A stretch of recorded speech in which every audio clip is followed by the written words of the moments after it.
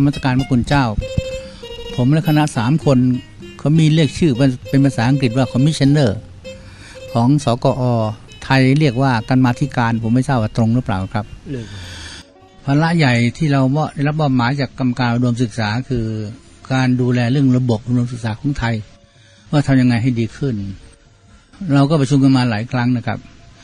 ก็พยายามจะทำให้ดีขึ้นจะได้มากล่าวถึงเรื่องการอุดมศึกษาหรือมหาวิทยาลัยสถาบันอุดมศึกษาของไทยเวลานี้มันมีจำนวนเพิ่มมากขึ้นมากมายเป็น200ประมาณเศษเนี่ยนะครับแต่ถ้ารวมไปถึงอาชีวะด้วยอาจจะมากกว่านั้นอีกเยอะปัญหาที่เกิดขึ้นในเวลานี้ก็คือว่าเรามีสถานศึกษาระดับนี้จำนวนมากเขาไปในทิศทางใดเขาจะดำเนินการไปตามทิศทางใดปรัชญาเป็นอย่างไรวัตถุประสงค์เป็นอย่างไรแนวทางเป็นอย่างไรมันควรหรือไม่ที่ในประเทศไทยควรจะมีแนวทางของมหาวิทยาลัยหรือกลุ่มสถานศึกษาเหล่านี้ที่ใกล้เคียงกันไม่ใช่สเปะสปะไปคนละทิศละทางในอดีตการที่ผ่านมาเรามีมหาลัยมาตั้งแต่สมัยรัชกาลที่5แต่แม้กันนั้นก็ยังไม่เคยมีการศึกษาไม่เคยมีการสัมมนาไม่เคยมีการตกลงว่าเราจะเดินทางไปอย่างไรก็ขึ้นอยู่กับอธิการบดีหรือผู้ที่เป็นหัวหน้าสำนักนั้นๆจะพิจารณาดูว่าจะทำอย่างไรให้เหมาะสมก็ยังไม่รู้ว่าปริญญาตรีที่ออกมามันเหมือนกันหรือไม่ยกตัวอย่างให้ฟังนะครับเมื่อกี้ดร.สนองก็พูดถึงเรื่องคุณภาพการศึกษาก็เป็นอีกประการหนึ่งที่เราเป็นห่วงแต่ว่าเหนือสิ่งอื่นใดสุดถ้าเรามีปรัชญาการศึกษามีวัตถุประสงค์มีเป้าหมายที่ชัดเจนพอสมควรอาจจะแตกต่างกันบ้างมันก็จะเป็นประโยชน์แก่มหาวิทยาลัยและสถานศึกษาต่างๆในกลุ่มนี้ที่จะบริหารจัดการไปในทิศทางนั้นก็ที่มาคราวนี้ก็จะอาศัยสติปัญญาของท่านเจ้าคุณช่วยดูว่าเมืองไทยนี่มหาวิทยาลัยควรจะเป็นยังไงเดินไปทางไหนทำอย่างไรเราจะดีขึ้นทำอย่างไรเราจึงจะสามารถพัฒนาให้ก้าวกระโดดไปได้อย่างรวดเร็วเป็นที่ประจักษ์ชัดว่าในช่วงหลายปีที่ผ่านมาสถานศึกษาในระดับนี้ของไทยถดถอยไปเยอะหากเปรียบเทียบกับประเทศเพื่อนบ้านแล้วก็ถดถอยไปมากเช่นเดียวกันเราคงต้องพยายามช่วยกันที่จะมาสร้างสรรค์พัฒนาให้ดีขึ้นไปถึงจุดที่สามารถจะเชื่อมั่นได้ว่าเมื่อจบมาจากมหาวิทยาลัยแล้ว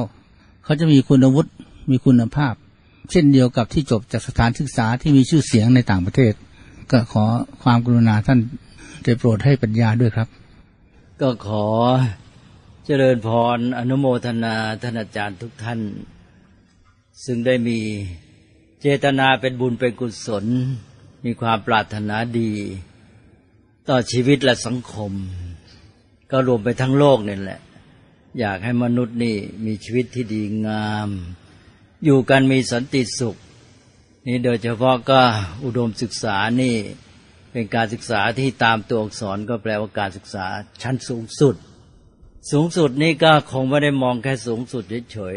ๆแต่สูงสุดนี่หมายความว่ากว้างขวางครอบคลุมหมดเลยทีนี้ครอบคลุมหมดนี่ก็มองไปทั่ว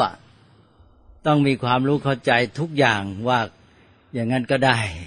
เพราะว่าถ้าเราไม่มีความรู้เข้าใจ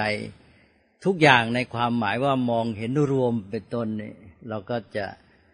ไม่สามารถทำการศึกษานั้นให้ดำเนินไปได้ดีว่ามันเพื่ออะไรกันเป็นต้นเวลานี้ถ้ามองไปทั้งโลกก็เราก็รู้ตระหนักกันดีว่ากำลังมีปัญหากันมากมายเหลือเกินโลกนี้มีปัญหาทั้งความขัดแย้งระหว่างมนุษย์ก็ไม่ได้ลดน้อยลงไปเลยเพิ่มขึ้นปัญหากับธรรมชาติแวดล้อมก็หนักลงไปทุกทีแล้วความเป็นอยู่ของมนุษย์ก็พึ่งพาอาศัยทั้งธรรมชาติแวดล้อมทั้งเรื่องของความสัมพันธ์ระหว่างมนุษย์เหล่านั้นด้วยเช่นด้านเศรษฐกิจเป็นต้นก็มีปัญหากันได้ยินทุกวี่ทุกวันในที่สุดก็ลงมาที่ชีวิตของแต่ละคนและชีวิตของแต่ละคนนี้ก็เหมือนกันเป็นขั้นสุดท้ายที่บุคคลหรือปัจเจกชนนั้นมารับผลของสภาพที่เรียกว่าเป็นปัญหาเหล่านั้นทั้งโดยรู้ตัวและไม่รู้ตัว แล้วก็เป็นผู้รับรู้อย่างที่ว่ารับรู้ก็รู้บ้างไม่รู้บ้างแล้วก็รู้สึกถึงปัญหาเหล่านั้นแต่ด้านหนึ่งก็ในที่สุดก็เหมือนกับว่าตัวเองก็เป็นแหล่งต้นทางของการก่อปัญหาเหล่านั้นด้วยเพราะว่าเวลานี้โดยมากเราบอกว่าปัญหาทั้งหลายนี่เริ่มต้นจากมนุษย์เป็นสำคัญแม้แต่ปัญหาธรรมชาติสิ่งแวดล้อมเพราะฉะนั้นก็เลยกลายเป็นว่าจุดรวมมาอยู่ที่มนุษย์นี่แหละเป็นสำคัญก็เหมือนกับมนุษย์เป็นศูนย์กลางตามปรัชญาตะวันตกก็เคยเอามนุษย์เป็นศูนย์กลางแต่ความหมายของการที่เอามนุษย์เป็นศูนย์กลางก็ตีความได้หลายอย่างเหลือเกินแต่ยังไงก็ตามเราก็ต้องมีความเข้าใจมนุษย์พอสมควรโดยเฉพาะในเมื่อเราจะให้มีการพัฒนามนุษย์ก็คือการศึกษาเราก็ต้องเข้าใจมนุษย์นั่นเองทีนี้มนุษย์นี่ก็คือเริ่มโดยเป็นชีวิตนี่แหละ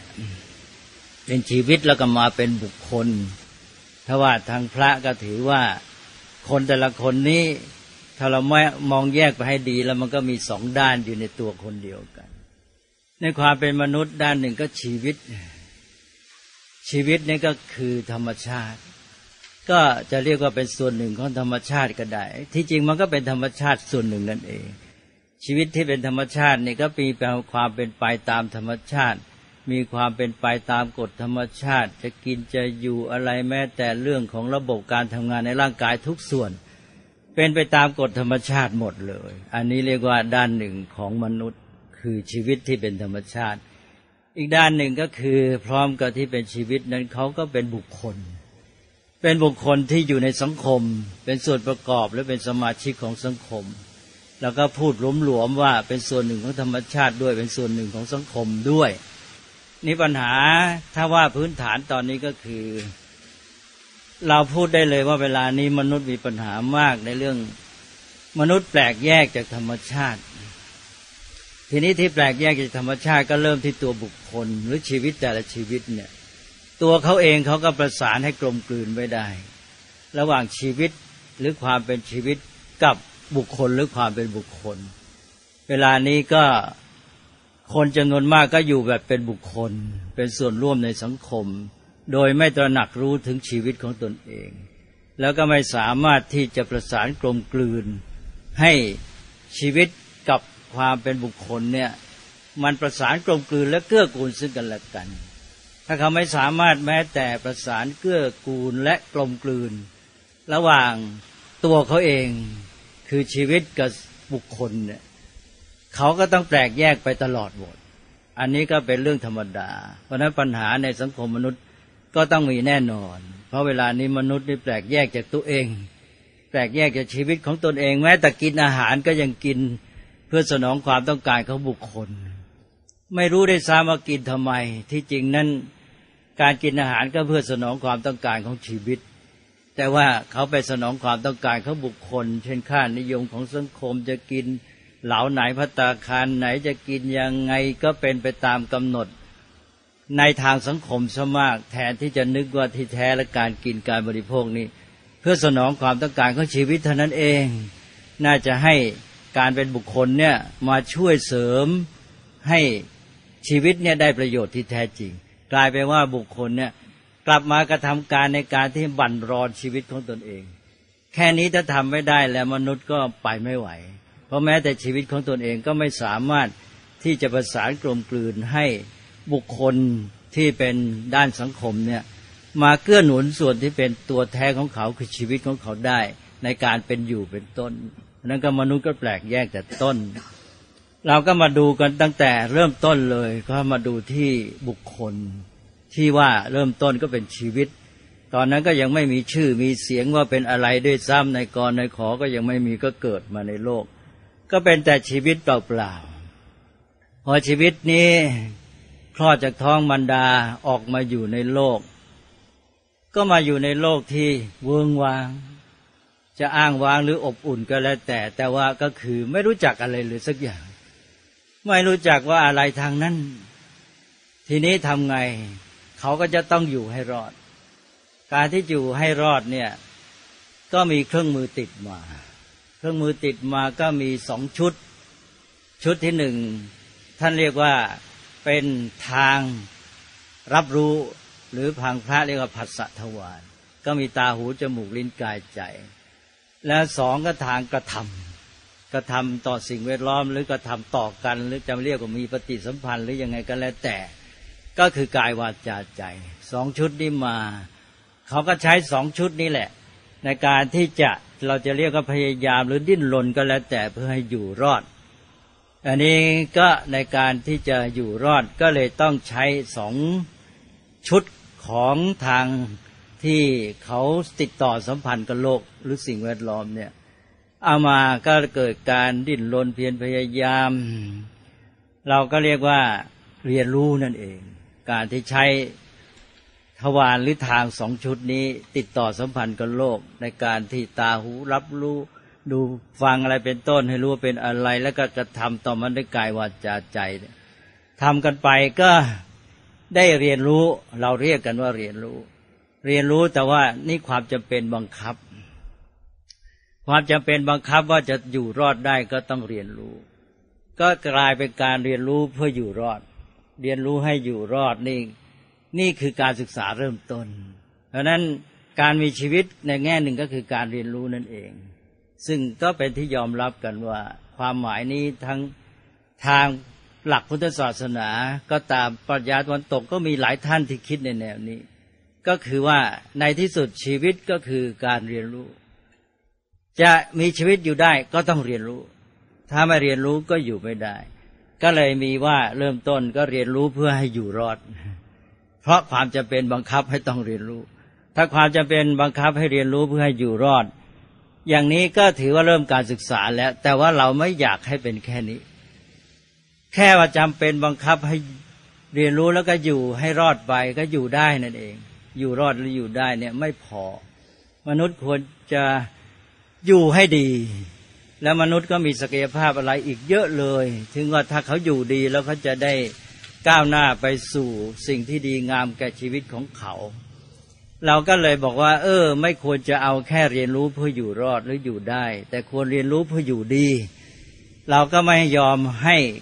การเรียนรู้เพียงเพื่ออยู่รอดเนี่ยเป็นการศึกษาเราก็ขอให้คำจำกัดความว่าการศึกษานั้นเป็นการเรียนรู้เพื่อให้อยู่ดีเพื่อให้ชีวิตเนี่ยเป็นอยู่ดีก็ดีก็ดียิ่งขึ้นก็เลยกลายเป็นการพัฒนาชีวิตขึ้นไปนั้นการศึกษาก็เลยมีความหมายนอกจากเรียนรู้ก็เป็นการพัฒนาชีวิตไปด้วยมนุษย์ก็เรียนรู้ก็พัฒนาชีวิตไปทีนี้ที่เขาเรียนรู้เพื่อจะมาอยู่รอดอยู่ดีอะไรต่างๆเนี่ยมองในแง่หนึ่งลึกลงไปก็มองว่าก็คือเป็นการสนองความต้องการของเขาไอ้ที่เขาจะอยู่รอดเรียนรู้เพื่ออยู่รอดก็เขาต้องการอย่างน้อยเขามีความต้องการจะอยู่รอดต้องการจะเป็นอยู่รอดต่อไปต้องการเป็นอยู่ดีเราก็บอกว่ามนุษย์จะต้องพัฒนาความต้องการด้วยตัวนี้เป็นศัพท์สำคัญอย่างยิ่งที่คนไม่ค่อยนึกคือศัพท์ว่าความต้องการเราจะต้องพัฒนาความต้องการว่าไม่ใช่ให้คุณต้องการแค่อยู่รอดนะคุณจะต้องการอยู่ดีด้วยนะตอนนี้แล้วมนุษย์ก็มีอยู่แต่ว่าทำไงเราจะเอาใจใส่แล้วก็พัฒนาความต้องการที่จะอยู่ดีหรือมีชีวิตที่ดีเนี่ยตอนนี้แหละเราก็จะเข้าสู่การศึกษาก็เป็นการเรียนรู้เพื่อให้อยู่ดีและดียิ่งขึ้นไปก็เป็นการพัฒนาชีวิตนี้ตอนนี้ก็มาให้ความสำคัญที่เรื่องความต้องการจุดนี้เป็นจุดที่สำคัญมากในเรื่องปรัชญาการศึกษาที่จะเป็นจุดแยกต่างเรื่องความต้องการเราไปดูแม้แต่เรื่องระบบสังคมระบบการเมืองระบบอะไรต่ออะไรทั้งหมดในที่สุดก็กลายเป็นว่า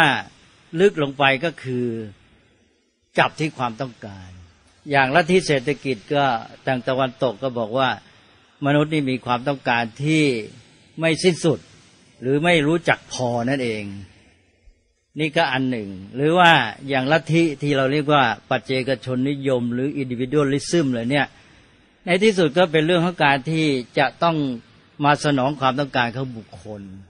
นี้พอมองความต้องการของบุคคลตรงนี้เป็นจุดสำคัญมากว่าความต้องการนั้นเป็นอย่างไรอย่างลัทธิปัจจุบันที่ครอบงำโลกอยู่ไปอ่านว่าลัทธิสังคมนิยมคอมมิวนิสต์นั้นก็เบาลงไปแล้วแหละอิทธิพลน้อยลงก็ เสรีนิยมหรือทุนนิยมเสรีหรืออะไรที่เรียกว่าประชาธิปไตยแบบตลาดเสรีก็แล้วแต่ก็เรียกง่ายๆว่าในแง่เศรษฐกิจก็คือทุนนิยมนี่ที่มาครอบงำโลกอยู่แล้วก็ทุนนิยมที่เด่นมากในปัจจุบันก็คือที่เป็นพวก individualism ที่เป็นปัจเจกชนนิยมปัจเจกชนนิยมในที่สุดก็คือเนื้อแท้ลึกลงไปก็คือมุ่งสนองความต้องการของบุคคลมุ่งสนองความต้องการของบุคคลให้ความต้องการตัวเนี้ยมันเน้นไปทางความต้องการทางเศรษฐกิจซะมากเราจะเห็นได้เลยเวลาเนี้ยเพราะนั้นระบบสังคมปัจจุบันเนี่ยมันจะมุ่งเน้นไปทางเศรษฐกิจซึ่งมันสืบลึกลงไปถึงเรื่องของความเข้าใจเกี่ยวกับชีวิตสังคมอะไรเยอะแยะแม้แต่ความสุขก็กลายเป็นมนุษย์ที่ต้องการความสุขจากการเสพบริโภคสิ่งทั้งหลายก็เลยต้องมีความต้องการแบบนี้แล้วก็สนองความต้องการแบบนี้เพราะฉะนั้นลัทธิปัจเจกชนนิยมก็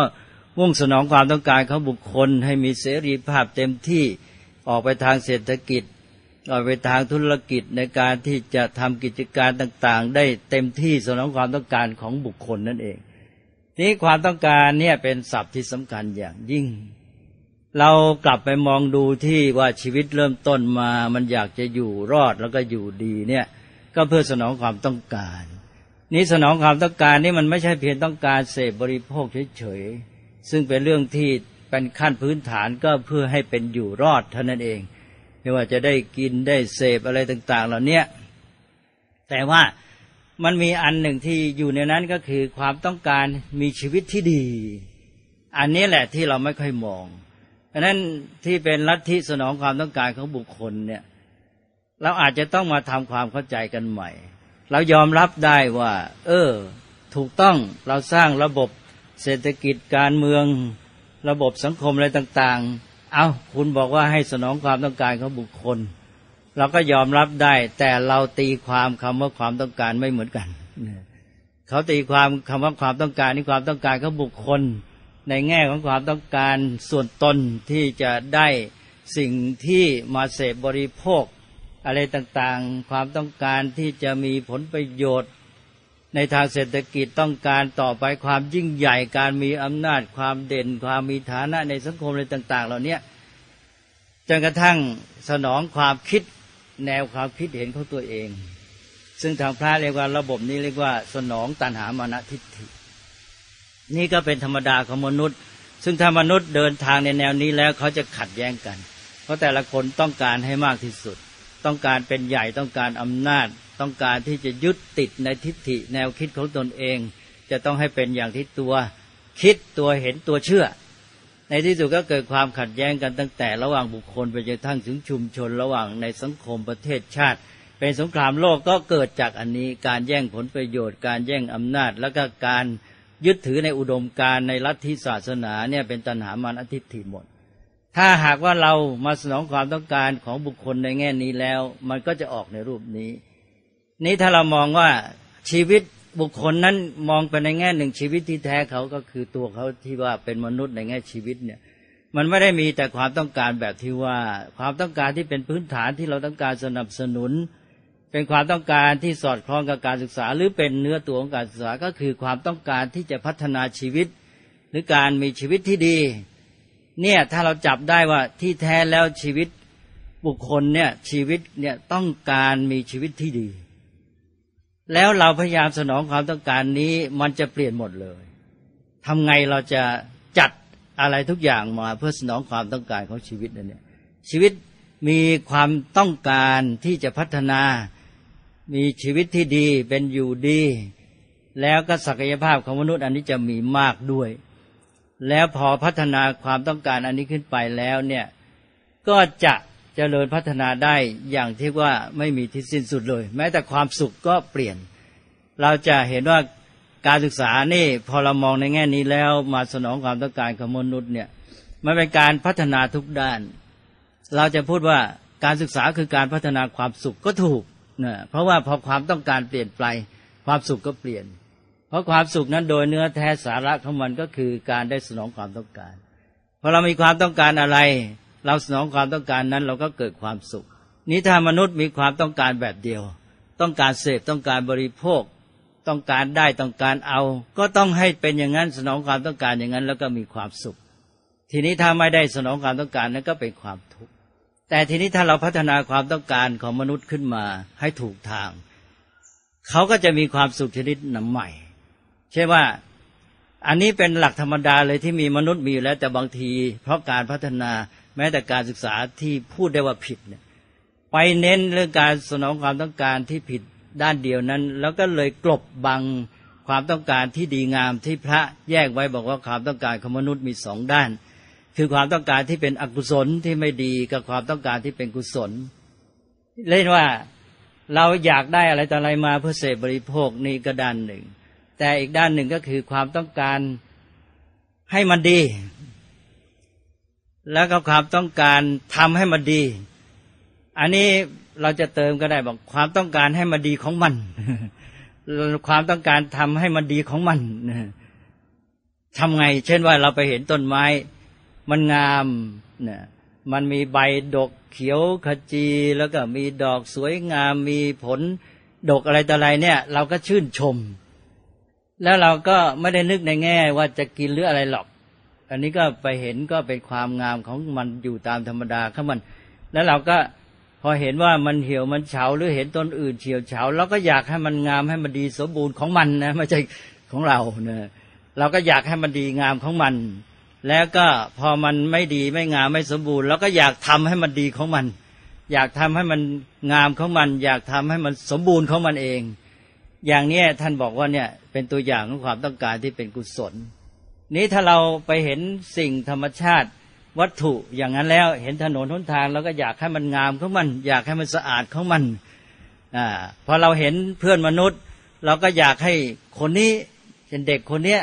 หน้าตายิ้มแย้มแจ่มใสหน้าตาสดชื่นมีกำลังแข็งแรงอย่างนี้ก็อยากให้ดีของเขาอย่างนี้ความปรารถนาดีต่อมนุษย์เราเรียกว่าอยากให้เขาเป็นสุขเราก็เรียกว่าเป็นเมตตาอย่างเงี้ยที่มนุษย์มีอันนี้อยู่เพราะว่าโดยธรรมชาติและอย่างในครอบครัวเด็กเกิดมาพอเรามีลูกเราก็อยากให้เขามีความสุขซึ่งเราอยากให้เขาดีของเขาให้เขาไปสุขของเขาไม่ใช่ตอนนี้ไม่ใช่ว่าเราจะได้เสพได้บริโภคอะไรเลยอันเนี้ยความต้องการอันเนี้ยก็จะเป็นความต้องการที่เป็นฝ่ายที่พระเรียกว่ากุศลซึ่งจะพัฒนาได้แล้วมันจะไม่มีที่สิ้นสุดเลยและตอนนี้แหละมนุษย์จะพัฒนาทุกอย่างเลยถ้าต้องการเสพบริโภคนี่ไม่มีทางพัฒนาเพราะว่าเขาจะติดกับการเสพบริโภคต้องเป็นฝ่ายรับการบำรุงบำเรอแล้วเขาจะไม่อยากทำอะไรเลยเขาต้องการเสพบริโภคก็เป็นฝ่ายรับการบำเรอผัสสะก็ต้องรอรับบำเรอผัสสะแต่ทีนี้สิ่งทั้งหลายมันไม่มีให้มาที่จะบำเรอทำไงเขาก็เกิดความทุกข์ทีนี้ก็เลยว่าเขาต้องหาทางให้ได้สิ่งบำเรอมาเสพมาบริโภคมาสนองความต้องการของผัสสะตัวเองก็เลยเกิดเป็นเงื่อนไขว่าต้องทำถ้าไม่ทำแล้วไม่มีจะเสพแต่การกระทำนั้นเป็นเงื่อนไขเพียงเพื่อให้ได้สิ่งต้องการมาเสพเท่านั้นเมื่อความต้องการนั้นเป็นเงื่อนไขการจะทำนั้นไม่เป็นเหตุของผลที่เขาต้องการการกระทำนั้นก็เป็นทุกข์เพราะฉะนั้นระบบนี้เรียกว่าเป็นระบบเงื่อนไขก็เลยเป็นปัญหาว่าคนอยากได้โดยไม่ต้องทำก็มีความทุกข์ถ้าเข้าสู่ยุคเสพบริโภคแล้วเขาจะไม่มีความต้องการจะทำดังนั้นก็ทำด้วยความรู้สึกจำใจจำยอมก็เลยมีความทุกข์เกิดปัญหามากแล้วก็มีการเลี่ยงหลบหาทางเลี่ยงต้องตั้งระบบควบคุมกันวุ่นวายกันไปหมดเลยแต่ทีนี้ถ้าเรามีความต้องการที่ถูกต้องตามธรรมชาติที่เป็นฝ่ายดีฝ่ายกุศลเนี่ยเราก็ต้องการหนึ่งเรามองว่าอยากให้สิ่งนั้นมันดีของมันเราก็มีจุดหมายแล้วไอ้ที่ว่าดีของมันคืออย่างไร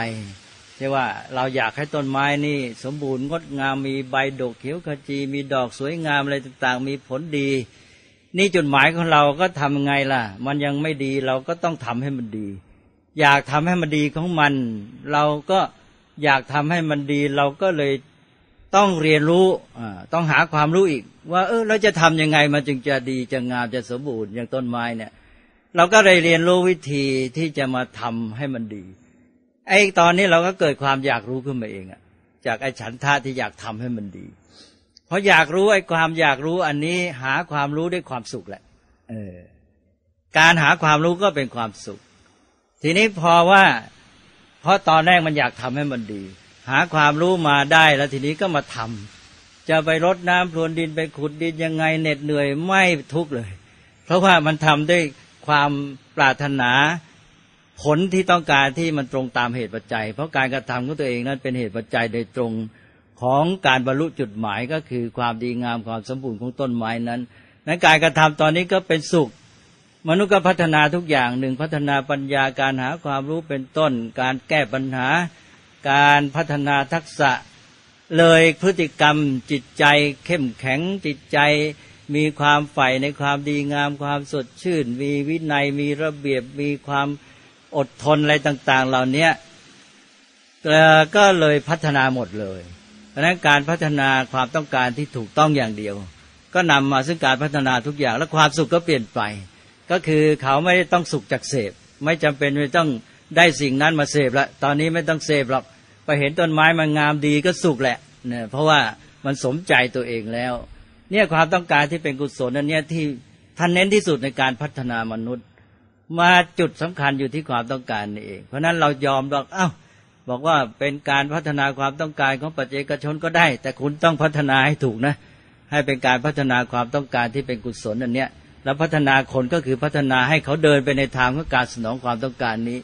การพัฒนาความอยากรู้การพัฒนาการสร้างสรรค์มันตามมาหมดเลยแล้วจะทุกอย่างจะทำด้วยความสุขหมดแล้วการพัฒนาสิ่งรอบด้านก็เป็นไปเองเพราะว่าไอ้ที่เขาอยากให้มันดีนี่มันไม่ใช่เรื่องตัวเขาเองแหละก็อยากให้ทุกอย่างดีแม้แต่ชีวิตของเขาก็อยากในแนวของความต้องการที่เป็นกุศลอยากให้ต้นไม้งามให้ธรรมชาติท้องฟ้าดีอยากให้ถนนหนทางงดงามสะอาดเรียบร้อยเป็นระเบียบอยากให้ทุกอย่างมันดีของมัน เนี่ยตอนเนี้ยก็แปลว่าแยกระหว่างความต้องการสองประเภทความต้องการที่เป็นอกุศลนี่ท่านเรียกว่าตัณหาแล้วความต้องการที่เป็นกุศลนี่ท่านเรียกว่าฉันทะเลยว่าและฉันทะก็คือความอยากให้มันดีของมันอยากทำให้มันดีของมันไม่ใช่ของเราทีนี้ก็สนองความต้องการนี้ก็เลยเป็นความสุขนั่นเองมนุษย์ก็จะพัฒนาความสุขจะว่าพอเราพัฒนาฉันทะต่อเพื่อนมนุษย์ก็คืออยากให้เขาแข็งแรงอยากให้เขาหน้าตาสดชื่นผ่องใสอยากให้เขาดีของเขาทีนี้ความอยากให้เขาดีของเขาที่เป็นฉันทะเนี่ยต่อมนุษย์ท่านก็แยกออกไปกระจายออกไปบอกว่าสำหรับมนุษย์ให้ความสำคัญเป็นพิเศษฉันทะที่มีต่อมนุษย์ถ้าเป็นสถานการณ์ปกติเขาอยู่เป็นปกติก็อยากเขาเป็นให้เขาดีเขาเป็นสุขของเขาท่านเรียกว่าเมตตาพอเขาตกทุกข์ตกต่ำลงไปเดือดร้อนเราก็อยากให้เขาพ้นจากความทุกข์ขึ้นมาสู่สถานะสภาพที่มีความดีงามความสุขก็เรียกว่ากรุณาพอเขาได้เจริญงอกงามมีความสุขดีมีความสำเร็จดีเราก็พลอยชื่นใจพลอยยินดีด้วยส่งเสริมสนับสนุนเรียกว่ามุทิตาก็เลยฉันทะสำหรับมนุษย์ก็แยกเป็น3อย่างแต่รวมแล้วก็คือความต้องการที่เป็นกุศลอันนี้เองเนี่ยถ้ามนุษย์มีความต้องการที่เป็นกุศลนี้ได้ก็แน่นอนเลยพฤติกรรมการกระทำอะไรต่างๆความคิดของเขามันก็มาสนองความต้องการนี้หมดเลยการพัฒนาชีวิตของตัวเองการพัฒนาสังคมอะไรมันไปดีด้วยกันมันกลมกลืนหมดเลยความต้องการแบบนี้ประสานกลมกลืนระหว่างตนเองกับสิ่งแวดล้อมและสังคมได้หมดเลยแล้วความสุขของผู้อื่นก็เป็นความสุขของตนเองแต่ถ้ามีความต้องการแบบอกุศลฉันได้ฉันเสพคนอื่นอด ฉันต้องแย่งเขาฉันได้สุขคนอื่นได้ทุกข์ถ้าฉันได้คนอื่นอดถ้าคนอื่นได้ฉันอดนะถ้าเขาสุขฉันทุกข์ฉันสุขเขาทุกข์แต่พอว่ามีฉันทะขึ้นมาอยากให้เขาดีอยากให้เขาเป็นสุขนี่ต้องทำให้เขาเป็นสุขก่อนพอทำให้เขาเป็นสุขได้สมใจเขาสุขฉันก็สุขด้วยก็เป็นความสุขที่กลมกลืนอันเนี้ยการพัฒนาความต้องการอย่างเดียวก็นำมาสู่การพัฒนาทุกอย่างแม้แต่ความสุขด้วยก็เลยเราจะต้องทำความเข้าใจกันให้ชัดไอ้เรื่องความต้องการเนี่ยแม้จะใช้ลัทธิindividualism ก็ให้เป็นการสนองความต้องการในการพัฒนาชีวิตของมนุษย์นี้เองที่เรียกว่าเป็นความต้องการที่เป็นกุศล แม้ต่อไปกว้างออกไปเนี่ยมาถึงที่เราการพัฒนาสังคมมาถึงยุคข่าวสารข้อมูลยุค IT อะไรต่างๆเราบอกว่า Information Society เป็นสังคมข่าวสารข้อมูลไม่พอไม่ถูกหรอกการได้ Information ไม่แน่ว่าจะได้ความรู้ได้ปัญญาต้องเป็น Knowledge Society ก็เลยต้องมีศัพท์ใหม่ขึ้นมาเป็นสังคมแห่งความรู้นี่สังคมแห่งความรู้ถ้าเรายังเข้าใจธรรมชาติของมนุษย์แล้วมองความต้องการเป็นความต้องการแบบแรกเนี่ยแม้แต่เป็น knowledge society เนี่ยการแสวงหาให้มี knowledge มันก็มีความโน้มเองที่จะไปสนองให้ความต้องการแบบที่หนึ่งอีกแหละเป็น knowledge society จริงมีความต้องการให้เขาเปลี่ยน information เป็น knowledge เป็นความรู้แต่เขารู้เพื่อจะมาสนองความต้องการของตนเองนี่นะในที่สุดมันก็ไม่พ้นเรื่องการที่จะเบียดเบียนซึ่งกันและกันปัญหาก็ไม่จบนั้นถ้าหากว่าเราเข้าใจเรื่องการสนองความต้องการนี้ถูกต้องแล้ว knowledge society มันก็มาสนองความต้องการที่ถูกต้องที่เป็นกุศลนี้เราก็มี knowledge ขึ้นมาเพื่อจะได้ knowledge นั้นมาสนองความต้องการที่เป็นกุศลหรือที่ถูกต้องนี้ในการที่จะทำสิ่งทั้งหลายให้มันดีของมันถ้าอย่างนี้แล้วก็มันก็เดินหน้าความสุขของเราก็พัฒนาไปด้วยเพราะฉะนั้นในทางธรรมะนี่ถือว่าความสุขนี่มันมีมากมายหลายชั้นเหลือเกินแล้วก็ข้อสำคัญมนุษย์เราต้องการอิสรภาพด้วยนี่ถ้ามนุษย์มีความต้องการแบบต้นมันต้องได้ต้องเอามาเสพความสุขก็ต้องเสพก็ต้องเอาของภายนอกมาของภายนอกจะมีหรือไม่มีไม่แน่เราก็ต้องคอยหาให้มันมีนอกจากแย่งชิงกันก็คือว่าเราก็เอาความสุขของเราเนี่ยไปฝากกับสิ่งภายนอกเหล่านั้นมนุษย์ก็ไม่รู้ตัวว่าความสุขของตัวนี้ได้เกิดกลายเป็นความสุขแบบพึ่งพามนุษย์ยุคนี้ยิ่งเป็นบริโภคนิยมก็ยิ่งฝากความสุขไว้กับสิ่งเสพบริโภคภายนอกมากขึ้นความสุขของเขาก็เป็นความสุขแบบพึ่งพามากขึ้นก็ยิ่งหมดอิสรภาพแต่ก่อนเกิดมานี่ยังไม่ต้องมีอะไรมากมายยังหัวเราะสนุกสนานได้ต่อมาไม่มีอะไรขาดนิดหน่อยเลยความทุกข์แล้วตอนต้นก็ต้องการน้อยหน่อยว่ามี1,000ก็สุขแล้วคิดว่าถ้ามีแสนนี่เราจะแสนจะสุขเต็มที่เลยไม่ต้องการอะไรอีกแล้วทีนี้ต่อมาพอมีแสนได้ตอนแรกก็สุขจริงสุขต่อมาก็ชักชินและชักเบื่อหน่ายแสนไม่พอแสนไม่พอต้องล้านหาไปต้องการได้สำเร็จก็มีความสุขต่อมาเกิดวันไหนหรือตอนไหนได้แสนหรือได้พันไอ้ที่เคยว่าเป็นสุขไปทุกข์เลยตอนที่ตัวมีเป็นล้านแล้วเนี่ยได้มา1,000ตอนนี้ทุกข์แล้วแต่ก่อนนี้ดอนมาได้ใหม่ๆนี่แสนจะสุขอย่างนี้เป็นต้นนั้นไอ้ความต้องการแบบนี้ไม่มีที่สิ้นสุดซึ่งลัทธิเศรษฐกิจอะไรต่ออะไรปัจจุบันก็ยอมรับแต่นี้มันมาสัมพันธ์กับความสุขนี้ด้วยก็คือว่าไอ้ความสุขนี้มันจะกลายเป็นว่าในแง่หนึ่งก็คือว่าความสุขมันพึ่งพาความสุขขึ้นต่อสิ่งเสพภายนอกถ้าไม่มีแล้วอยู่ไม่ได้มีความสุขไม่ได้ก็ไม่เป็นอิสระสิอย่างนี้มนุษย์ก็พัฒนาอย่างนี้ไม่ไหวแล้วพัฒนาไปสู่การสูญเสียอิสรภาพแล้วยิ่งเขาต้องพึ่งพามากขึ้นเขาก็สุขยากขึ้นนั้นมนุษย์ในยุคนี้ต้องมีสิ่งเสพบริโภคมากขึ้นต้องเพิ่มปริมาณและดีกรีด้วยแต่ก่อนนี้ดีกรีของสิ่งสนองความต้องการขนาดนี้ก็สุขต่อมาขนาดนั้นไม่สุขแล้วกลายเป็นทุกข์ไปเพราะเบื่อหน่ายไม่เพียงพออย่างนี้ไม่สิ้นสุดไม่มีทางละสังคมนี้ต้องยับเยินแน่นอนนะก็สนองความต้องการกันไปก็ไม่เพียงพอสักทีหนึ่งความสุขก็พึ่งพาตัวเองก็ทุกข์ง่ายขึ้นสุขยากขึ้นสุขยากขึ้นแล้วก็เวลาสุขยากขึ้นก็ทุกข์ง่ายขึ้นด้วยขาดอะไรนิดหน่อยก็ทุกข์แล้วนะได้น้อยไปก็ทุกข์แล้วอะไรต่ออะไรเป็นทุกข์หน่อยต้องทำอะไรนิดหน่อยทุกข์หมดเด็กสมัยนี้ได้ข่าวว่าไม่ค่อยมีความอดทนทำอะไรก็ไม่ได้ก็เพราะมันไม่ได้พัฒนาความต้องการที่เป็นกุศลที่อยากทำให้มันดีเลยนี่แกต้องการจะเสพอย่างเดียวมันก็ไม่ต้องการจะทำไม่ต้องการจะทำก็ทำมันก็เป็นทุกข์ต่อไปก็พอเสพไม่ได้อย่างที่ต้องการก็เลยว่าทุกข์ง่ายขึ้นก็เลยเป็นลักษณะของสังคมยุคปัจจุบัน1สุขพึ่งพา2สุขยากขึ้นแล้วก็ทุกข์ได้ง่ายขึ้นแสดงว่าเราพัฒนาผิดทางแน่นอนจะต้องแก้ไขแล้วและถ้าเป็น knowledge society ก็ต้องเป็น knowledge society ที่มาสนองความต้องการของบุคคลประเภทที่เรียกว่าเป็นความต้องการที่ดีงามถูกต้องหรือเป็นความต้องการที่เป็นกุศลอย่างที่ว่าถ้าอย่างนี้แล้วก็ เดินหน้าได้ตลอดเลย Knowledge Society ก็ไม่เสียหายแล้วในที่สุดก็คือเราก็กลับไปสู่เรื่องของความเป็นมนุษย์ที่ดีที่สุดอยู่ที่ไหนก็คือกลับไปสู่ความต้องการของเขาอันนี้แหละที่มันจะ